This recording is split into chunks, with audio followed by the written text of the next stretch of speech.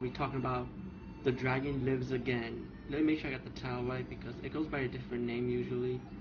And this was a movie I actually thought I reviewed before in one of my video blogs, but I found out I never did, which was kind of weird. It's a pretty good Bruce Lee exploitation movie. To me, it is. A lot of people badmouth it, and a lot of people do like it. I like it, you know. For a Bruce Lee exploitation movie, I enjoy it because to me, I think the movie was meant to be fun anyway. Even though Bruce Lee died, you know, rest in peace, God bless his soul. And this week, his documentary that was aired on cable before, I forgot what channel, how Bruce Lee changed the world, is gonna be released on DVD this week.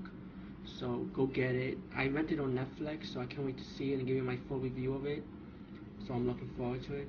And yes, this is The Dragon Lives Again. And what this movie's about is a fake Bruce Lee guy, of course. You know, it's Bruce Lee's reputation.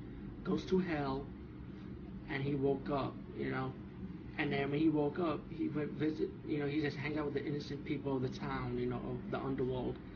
But then he fights these gangs that want to take over hell. So he has to battle these gangs and battle the king of the underworld also for misusing his power. And what just make this movie fun is like they actually spoof on a lot of fucking characters in this movie, like icon characters like Clint Eastwood's character of the good, the bad, and the ugly.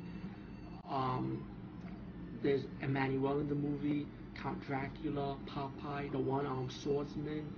Wow. Kane from the Kung Fu TV series. Who else?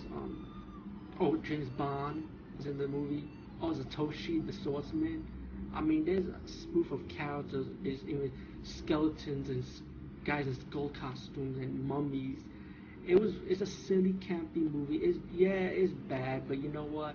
I enjoyed it so much. You know, I enjoyed the martial arts, I enjoyed the action, and I enjoyed the silly, cheesy storyline. So please check this movie out. The Dragon Lives Again, and it's one of those underrated Bruce Lee exploitation movies.